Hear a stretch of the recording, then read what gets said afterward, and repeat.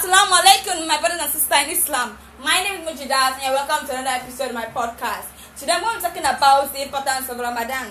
Ramadan has various importance. 1. It promotes consciousness of Allah.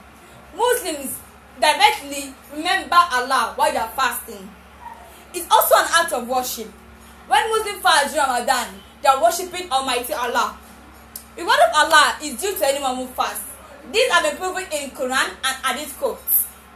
It promotes obedience to Allah.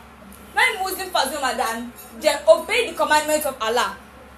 Sins are avoided during fasting. When you are fasting during Ramadan, you try to avoid any kind of sin, even small or big. It purifies the Muslim from previous sin. When Muslims fast during Ramadan, their previous sins are cleansed and are made pure. It promotes good health.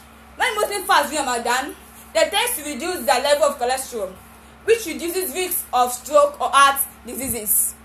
It trains man on endurance and perseverance. When Muslims fast from morning to sunset, they are able to sacrifice their hunger level and therefore learn the habit of endurance and perseverance. It promotes charity. When Muslims fast during Ramadan, they also give out things to less fortunate people to help them with their Ramadan. This is a kind of zakat and it's a very good ibadah. So that's all I'm going to tell you today about the importance of Ramadan. Thank you for listening. I will see you next time on my podcast. Bye.